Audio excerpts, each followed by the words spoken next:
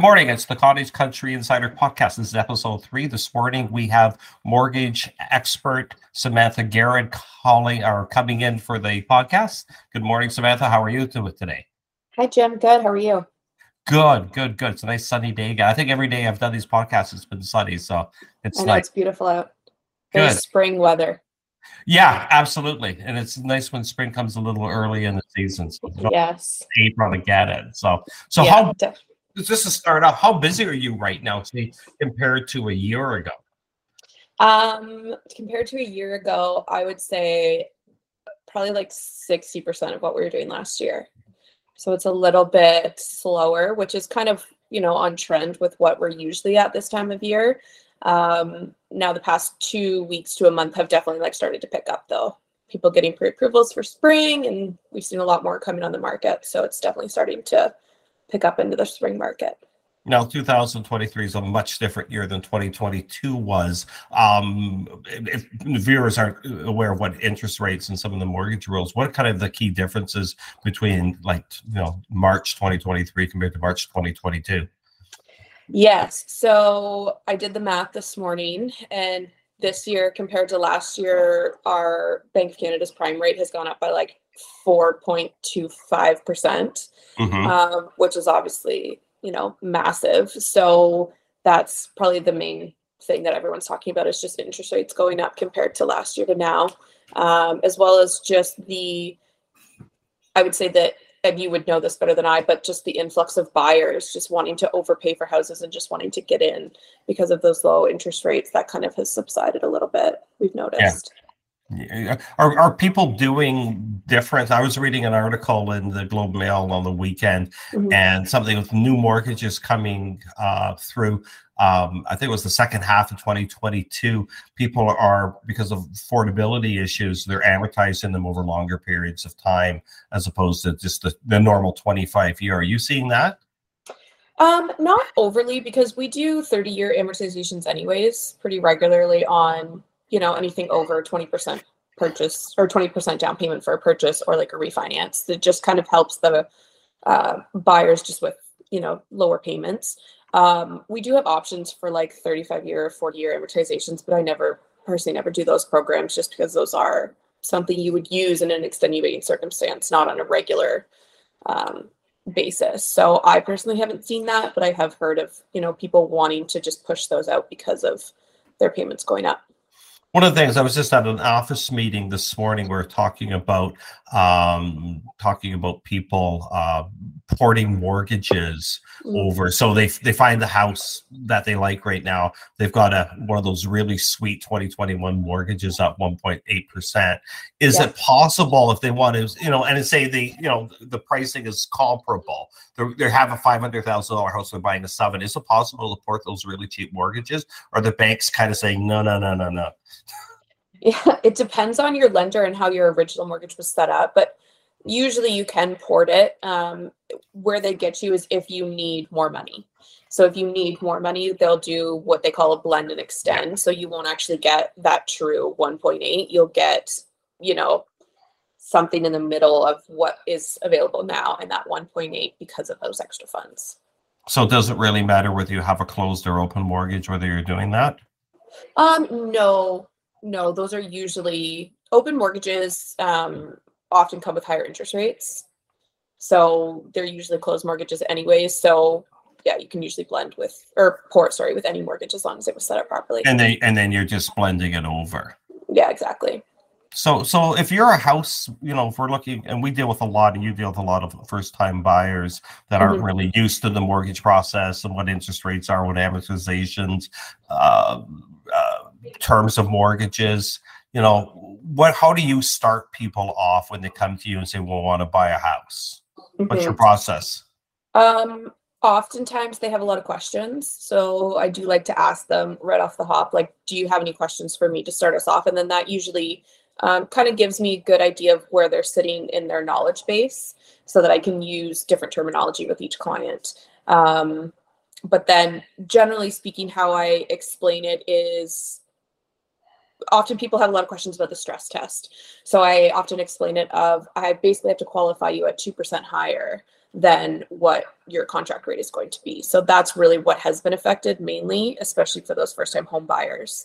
So they qualify for less and everything like that. But I just try to walk them through it step by step and, hold their hand as much as I can, because it is a scary time. And I remember when I first bought my first house, I was even in the industry and I was still scared. So I just try to, walk them through it and answer any questions and just use non-scary language. It's not like something that somebody will understand that's not in the industry, if that makes sense. Yeah, and always reduce it down so a grade 7 student or 12-year-old can understand. Exactly. Anyone can understand, so they don't feel bombarded with information that they don't quite, grasp. So yeah, when we're talking to first-time buyers, when there's a lot of young people that have been getting in the market the last 3 years, we have some of those difficult discussions at the beginning before we refer them off to a mortgage professional like yourself, just to kind of give them, to a pre-qualification. Yeah, exactly. And you ask questions like, "Have you been bankrupt?" Like, yes, big one. It's a huge one, and what I'm noticing now post-COVID actually is a lot of separation and divorces.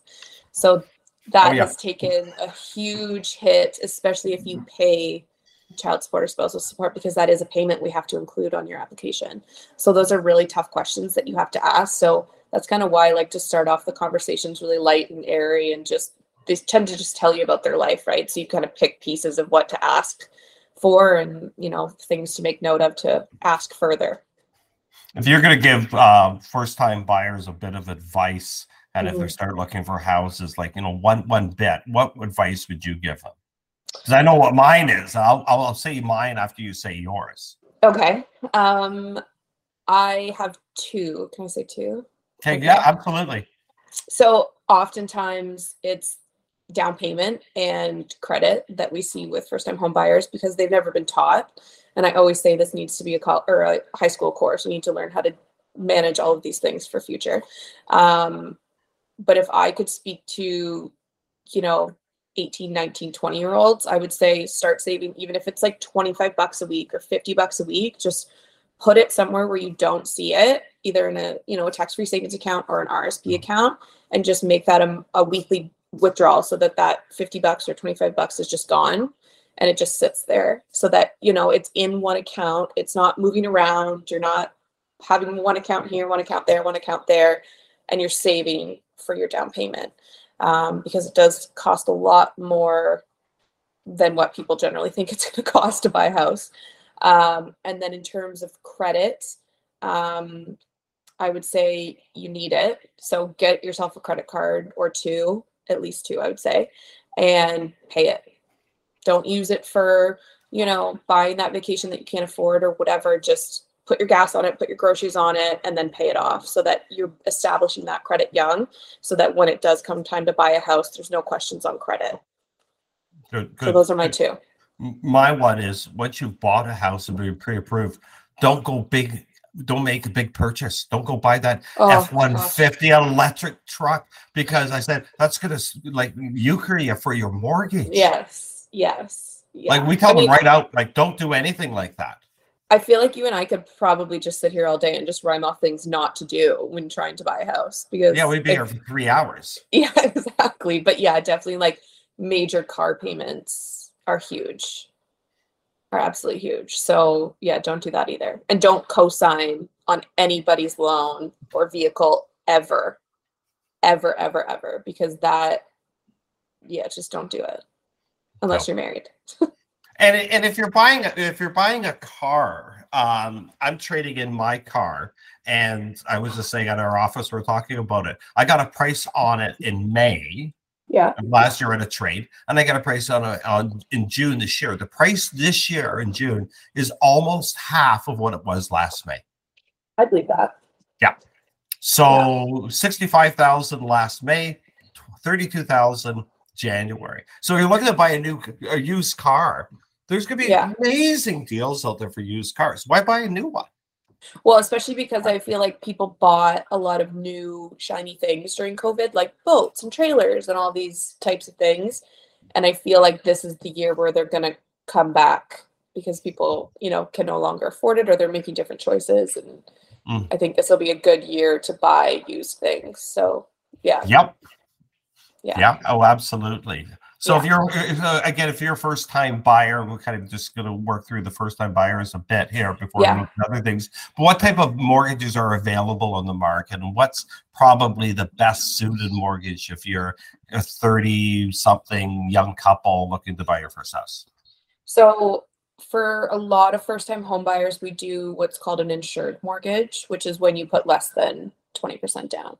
So the benefits to that are they often come with rate promos. So the rates are often lower than, you know, say a conventional mortgage where you put down 20% or more.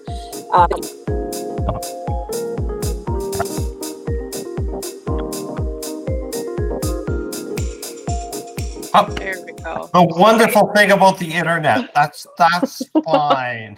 My internet is not great at our office either. So we will edit that minute and a half of dead airspace. So that's fine. We're not doing this live, of course, so we're able to make those edits. So we'll get back. You're talking about rates for first time buyers and insured mortgages. Yes. So insured mortgage. Yeah, insured mortgages. Sorry. Yeah. So insured mortgages, I would probably say, is the number one for first time home buyers, just because you are able to put down less than 20%. Downfall is obviously that insurance premium is added to the mortgage, but you do get a rate promo. So often the rates are lower than, you know, if you put down more than 20%, which seems backwards, but here we are. There are tons of other options. Obviously, there's just, you know, regular conventional, which is putting down 20%. Benefit would be you can extend your amortization to 30 years. As we're with insured or insurable, it's only 25 years. So that is a benefit. And then you get into, you know, a little bit more complex mortgages where it's like mortgage plus the home equity line of credit and stuff like that, where later on down the line, if you have a bunch of equity, that's an option as well. Yeah. So what about getting, if you're a young couple, you don't have the down payment, is it still good that you can borrow from bank of mom and dad, things like that? Yep. Yeah, you can always borrow what we call a gifted down payment, obviously, and that has to come from an immediate family member. It's pretty easy to confirm that. Essentially, they just deposit the funds into your account. We pull your bank statements, and the lender confirms with your parents via a letter and phone call. So it's pretty straightforward and pretty confirmable. So there's always options with that.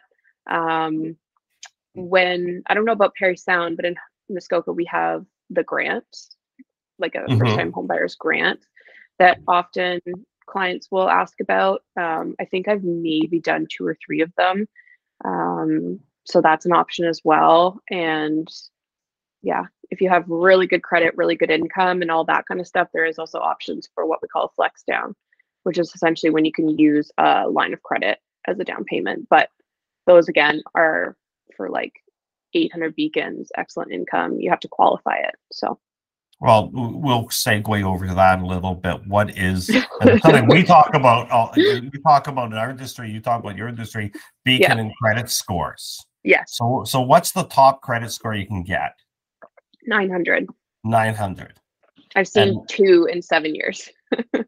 Yeah. Yeah. Pretty difficult to get.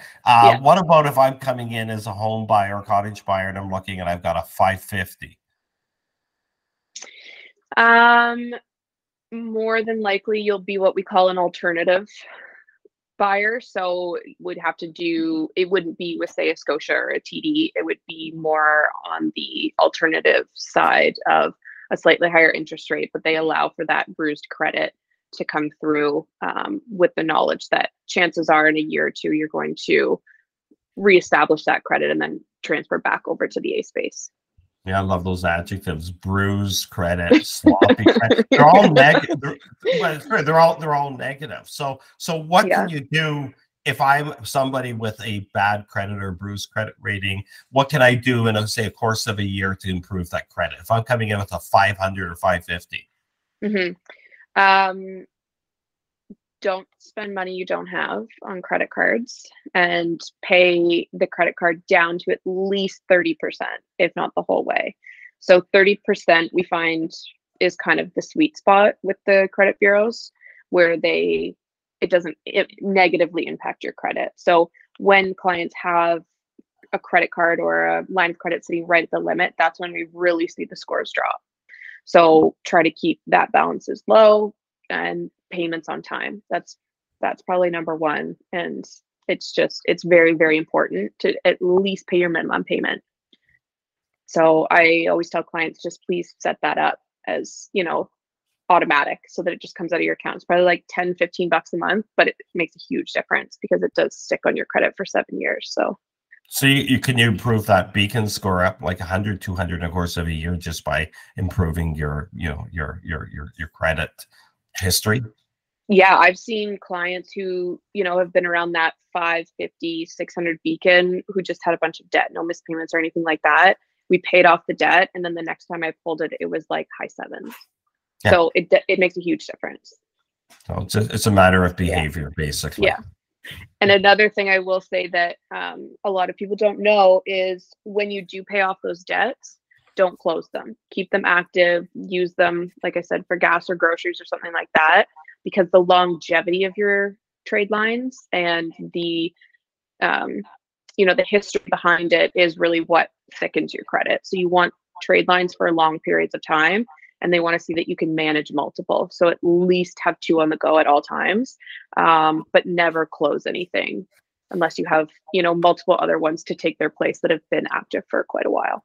Gotcha. Yeah. Okay, those are great tips. So what about your role in this? So you're a mortgage broker as opposed to going to a bank and speaking with a mortgage officer at RBC or CIBC. Mm-hmm.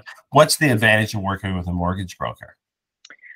Firstly, I have to be licensed. So I took a course and I have to do continuing education each year. So that's the main difference between myself or somebody at the bank. Essentially, anyone can sell mortgages at the bank. And the second main point is that I can access, multiple lenders on all scales. So like we said, the A space, the alternative space, and then there's obviously private. So those are the main components. And then I do all the legwork. Like I shop around, I do, find you the best rate and find you the best option for the situation that you're in. And I never get paid until we've closed. So, and you don't pay me, the banks pay me. So I usually fight a little bit harder for deals because it's my livelihood. It's my, how I make money. So yeah, it's in my best interest that you get the best mortgage possible. So then how would you be like going to an insurance broker, for example, who can find, 8 different providers for your policy as opposed to going to TD Insurance or pick on the cooperators, but the cooperators, they're only selling their product. Yeah, exactly. And that's how I often explain it to people, is that it's exactly like insurance brokers. Yeah. So, and you work different hours than banks do. I tell you that too. Yes. And I do. And I pick up my phone, which I hear from a lot of clients that I've been getting a hold of my bank for like 3 weeks. I just can't get a hold of them. And so that's, and the convenience of it all too, and how our systems are set up. Oftentimes clients don't even have to come and see me. It's done, over the phone or email or whatnot. And I find that clients do really appreciate the flexibility because they can do it after they put their kids to bed or, on the weekend when they have the free minute. So it's all about convenience now, which I find has definitely progressed over the past 2-3 years as well. So yeah, well, I don't know how many people. I go to my bank about once or twice a year. Yeah. When I lose my card, that's when I have to go to the bank. You need to order a new card. Yeah, exactly. So we talked a bit about down payments, and how do you have any kind of helpful tips for people how to save money? Again, this is not something that's taught to people. Like what are your tips to if you want to save money? Start young, start early, and I think it just goes back to what we were saying earlier of just put it somewhere and forget about it and don't touch it. And a couple of extra points that I think aren't shined upon a whole lot are when you get that $1,000, $2,000 tax refund at the end of the year, put that in the account because that was money you weren't expecting anyways. And same with if you get $500 at Christmas, put that in there. any kind of extra cash that you get, it does add up. So it just, put any cash away, especially if that is your goal to own a house, that should be, top priority. So, and just how I saved for my first house was I just put it somewhere where I can't see it. It's almost like a bill payment, and it came out of my account and then it was gone. And I didn't have, an app on my phone that I could like move it around and check on it. I just sent it away and it just sat there till I was ready. Because I think that's what happens a lot is people, oh, I want that pair of shoes, or, oh, I want to go on vacation, and they pull it from their savings because they see it there all the time. And it just seems like a pile of cash they just have when in fact they need it for something pretty major in their life. Yeah, and there's things like, I know people can borrow off RSPs, which may or may not be, depending on your life, a good choice. There's TFSAs you can put them in too as well. And it's a little trickier now with the higher inflation, because I can tell you right now, I've got a RBC high interest savings account that pays less than a point. Yeah. On larger than average, 10,000 plus deposits. So you're not really getting a lot of money right now. You're if you look at it that way. So it's more about saving it, I would say. It's getting into the habit of being a saver as opposed to a spender. It's much more fun to spend. Yeah, exactly. And I would say like you said, like tax-free savings account and RSPs are probably the two main ones that I think are beneficial for first-time home buyers. Obviously, the downfall for RSPs is you have to pay it back.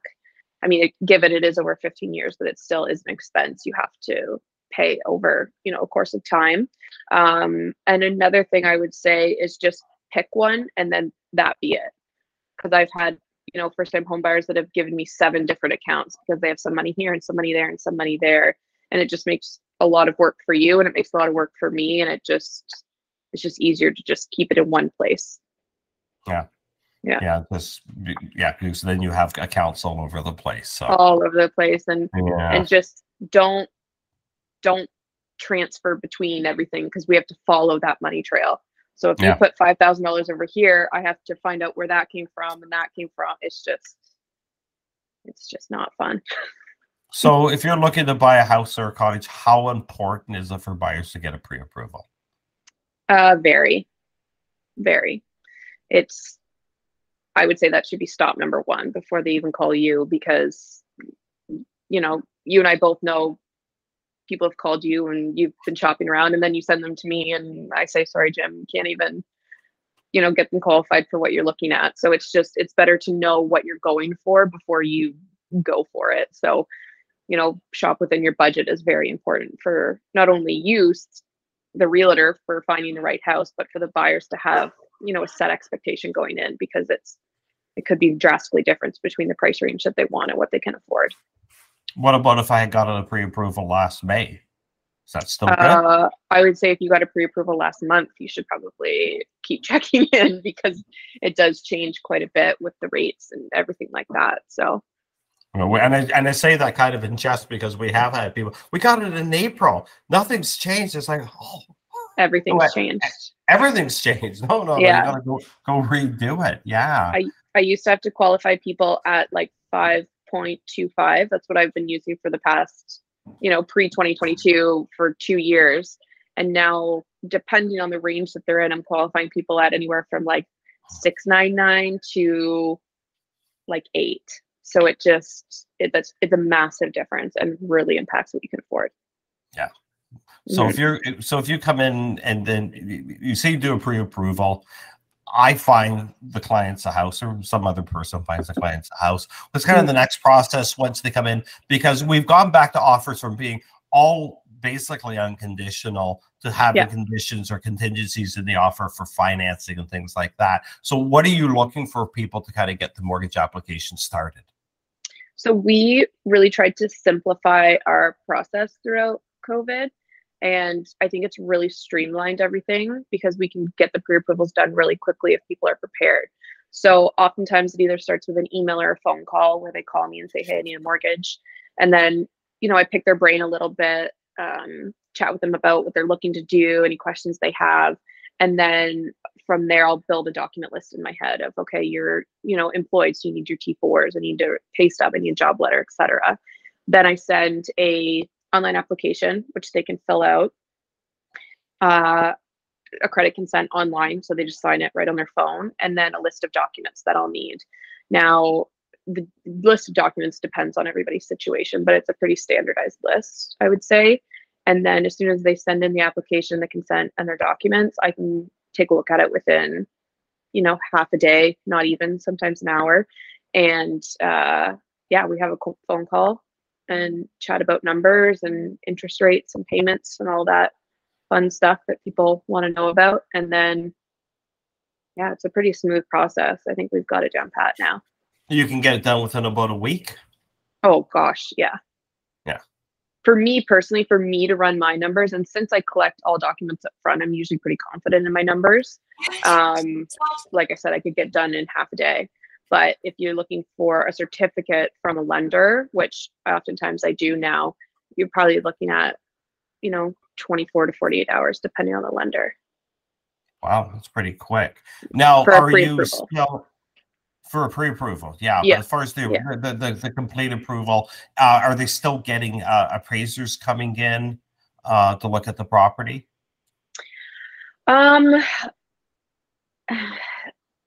So it's hard because there hasn't been a whole lot of purchases this year when that influx has changed from, the crazy house prices to kind of the mellowing a little bit. So it'll be interesting to see how the rest of the year goes in terms of that. My guess is probably yes, because the values aren't going to be there the same way they have been in previous years. But what they usually do is they'll run an internal evaluation on the property on whatever lender system they have. And if the value doesn't come back in, that's when they send an appraiser out. So oftentimes with insured approvals, they won't send an appraiser out. But if you're looking to do like a refinance or something along that nature, chances are you'll need an appraisal. Yeah, and I know I was talking to one of the appraisers yesterday in the Parry Sound area here, and they're certainly not as busy as they were. No. And I think that's just due to the lack of movement. I think everyone was kind of at a standstill, we're scared moment, the later part of last year and the beginning part of this year, just because they didn't know what was going on with rates, and there's a lot of scary things in the news. So I think now things have started to calm down. Bank of Canada announced that, they're more than likely going to hold with their next meeting. So that's good news. So I think things are going to start to pick up again, but it's definitely been interesting. Yeah, lots of scared people. And it is, and it's like we're still looking at, if you look at the 50-year kind of trend line of mortgages, we're still a couple points below that. It's just the 1.8% mortgages was not going to last forever. That was kind of a result of COVID and all the the economic stuff and the liquidity that was put into the markets, and people were afraid of things, so they just took mortgages basically down to zero. I think the prime rate was down below zero at one point. And and it's just but that's not normal. And the biggest problem that we have over here with our market, I'm not sure if it's the same over where you are in Huntsville, but we have no inventory. Mm-hmm. We're definitely starting to pick up on that. I follow a lot of realtors, Instagrams and stuff, because that's the best place to get new listing information. So I've seen a lot in the past few weeks, a lot of new inventory, because I do feel like as soon as the sun starts to shine and, people want to get outside again, I do find that spring market tends to hit. So we're starting to see that over here in Huntsville a little bit. Yeah, the phone's starting to ring a little bit more here, but it's still pretty sleepy. Yeah. So we'll see. And we've got we got lots of buyers. Yeah. And we're just be patient for the inventories, the levels to start to climb back up. Yeah, exactly. And that's what I'm telling my clients as well. And same with interest rates too. Like you mentioned, like they weren't going to stay at 1.8 forever, and I don't believe they're going to stay where they are even for this year. I do think they'll probably start to creep back down, obviously not to what they were, but somewhere, within the realm of normality. So is that belief, and I tend to agree with you on that, are you giving different advice to people getting mortgages now, maybe shorter terms on the mortgage? Yeah, we're doing a lot of like 2-year, 3-year terms, Yeah, depending on what they're thinking. Yeah, because the cheapest mortgage I think right now is the 5-year fix, is it not? of course. Yeah, I would say for about 2 weeks it was the 3-year, and then I think lenders started to pick up on the fact that like brokers and everyone was throwing out that 3-year, so they obviously upped that. So that's but it's still the insured 5-year fix. Yeah. Well, Yeah. it's gonna be an interesting year. We'll probably Yeah. have you back towards at some point in the year to kind of do the forensics of what happened with 2023. It's always interesting once you get through the season to kind of see what actually took place. You're too busy when things are busy to do it. What about alternative mortgage products? The one that comes to my mind, because we deal with a lot of seniors, and some things that they bring up to us, like what about reverse mortgages, things like that. Could you kind of give your opinion, maybe explain what a reverse mortgage is? Yeah, for sure. I would say like the biggest pro for retirees for reverse mortgage is no payments. So you get, an influx of cash, but you don't have to pay it back. And you get to stay in your house, because oftentimes, they're running out of cash. There's bills associated with owning a home, and they're on a fixed income. There's no way of, catching up. So those are the two pros, I would say. And then the cons are really just the interest accumulates on a mortgage that you're not making payments on. So it does chew into your equity that is, repayable upon two options. Either you sell your house or you're no longer with us. So those are the two ways out of them. Or pay it off, obviously, but the interest does accumulate, which I have heard from clients that it does, chew into more of the equity than you originally took out. Alternatively, if you're a senior couple, or often what happens is one of the couples, and this happens a lot, is one of the couples die unexpectedly. Yeah. And then they go from 100% income, whatever they're getting from CPP, OAC, things like that, and then one spouse dies, and then they're getting 40%. Because maybe one of the spouses didn't work and they're not getting the amount of CPP, and they're looking at different things. And what sometimes we say is like, you can look at annuities, you can look at just lines of credit on your house and draw from that as need be. In that situation, I would probably recommend a reverse, because strictly because of the no payments. So if you put a line of credit on your home, you're still responsible for the interest only payments, which, depending on how big your line of credit is and how much you use it, could, get hefty, especially with the way rates are at right now. So it really just depends on the client's situation on whether I recommend a reverse mortgage or not. It makes sense for some people, it doesn't for others. So like you said, it's a very niche market, and it's, I really like to do my research on the client before I place them in that, because I don't ever want anyone to feel cheated out of the equity that could have been there within their, estate or something like that. So I like to make them aware of what it entails. But it's definitely a great option for that situation. Are the rates comparable to mortgage rates? Are they higher or lower? They're higher. Yeah. They're often, I would say, like 2 points higher. So you're probably looking at around like the 7-8% kind of thing. Yeah. And it depends on how much money you're drawing out of the reverse mortgage to how much mortgage interest is going to be accruing on that. Exactly. Yeah. And the value of the house. Yeah. And it often, the amount you can draw often correlates with how old you are as well. So the older you are, the more money you can get. The younger you are, the less money you can get. Yeah, because old people are not going to live longer than young people in theory. I mean, I wasn't going to say it, but yes, you're right. We'll blame the actuaries with that. Yeah. They're the ones that come up with these wonderful numbers and that. Yeah. What about, we're going to wrap up in a second here. What's the best advice you can give people if you're looking to buy a house in 2023 as a buyer?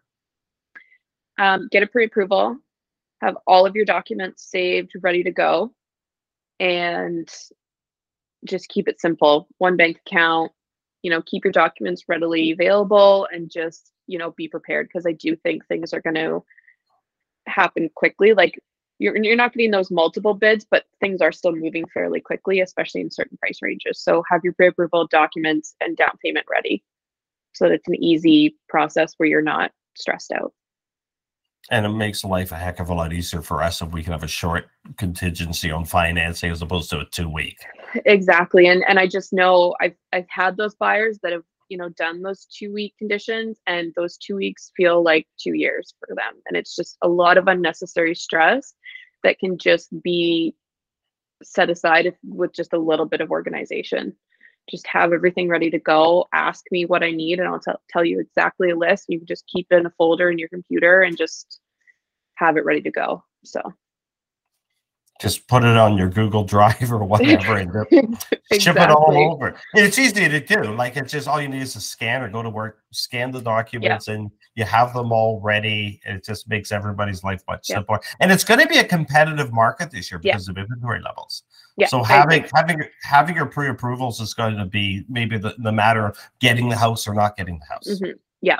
And oftentimes, like, I know when I send you, or like you send me a client and then I pre-approve them and send them back to you, I often get them to call me when they've seen a house with you that they're planning to put an offer in on. So before you do up all the paperwork, I double check the taxes. We do a double check. Basically, we go through everything again, just so that, there's nothing weird with the listing. There's no, water in the basement or just weird things with the listing that might pop up. So that we do know it going in, that we're pretty confident on, the approval. Yeah. Well, it just, and we work back and forth with things like that too, because it just makes the processes go much quicker when the agent and the mortgage people can talk to each other.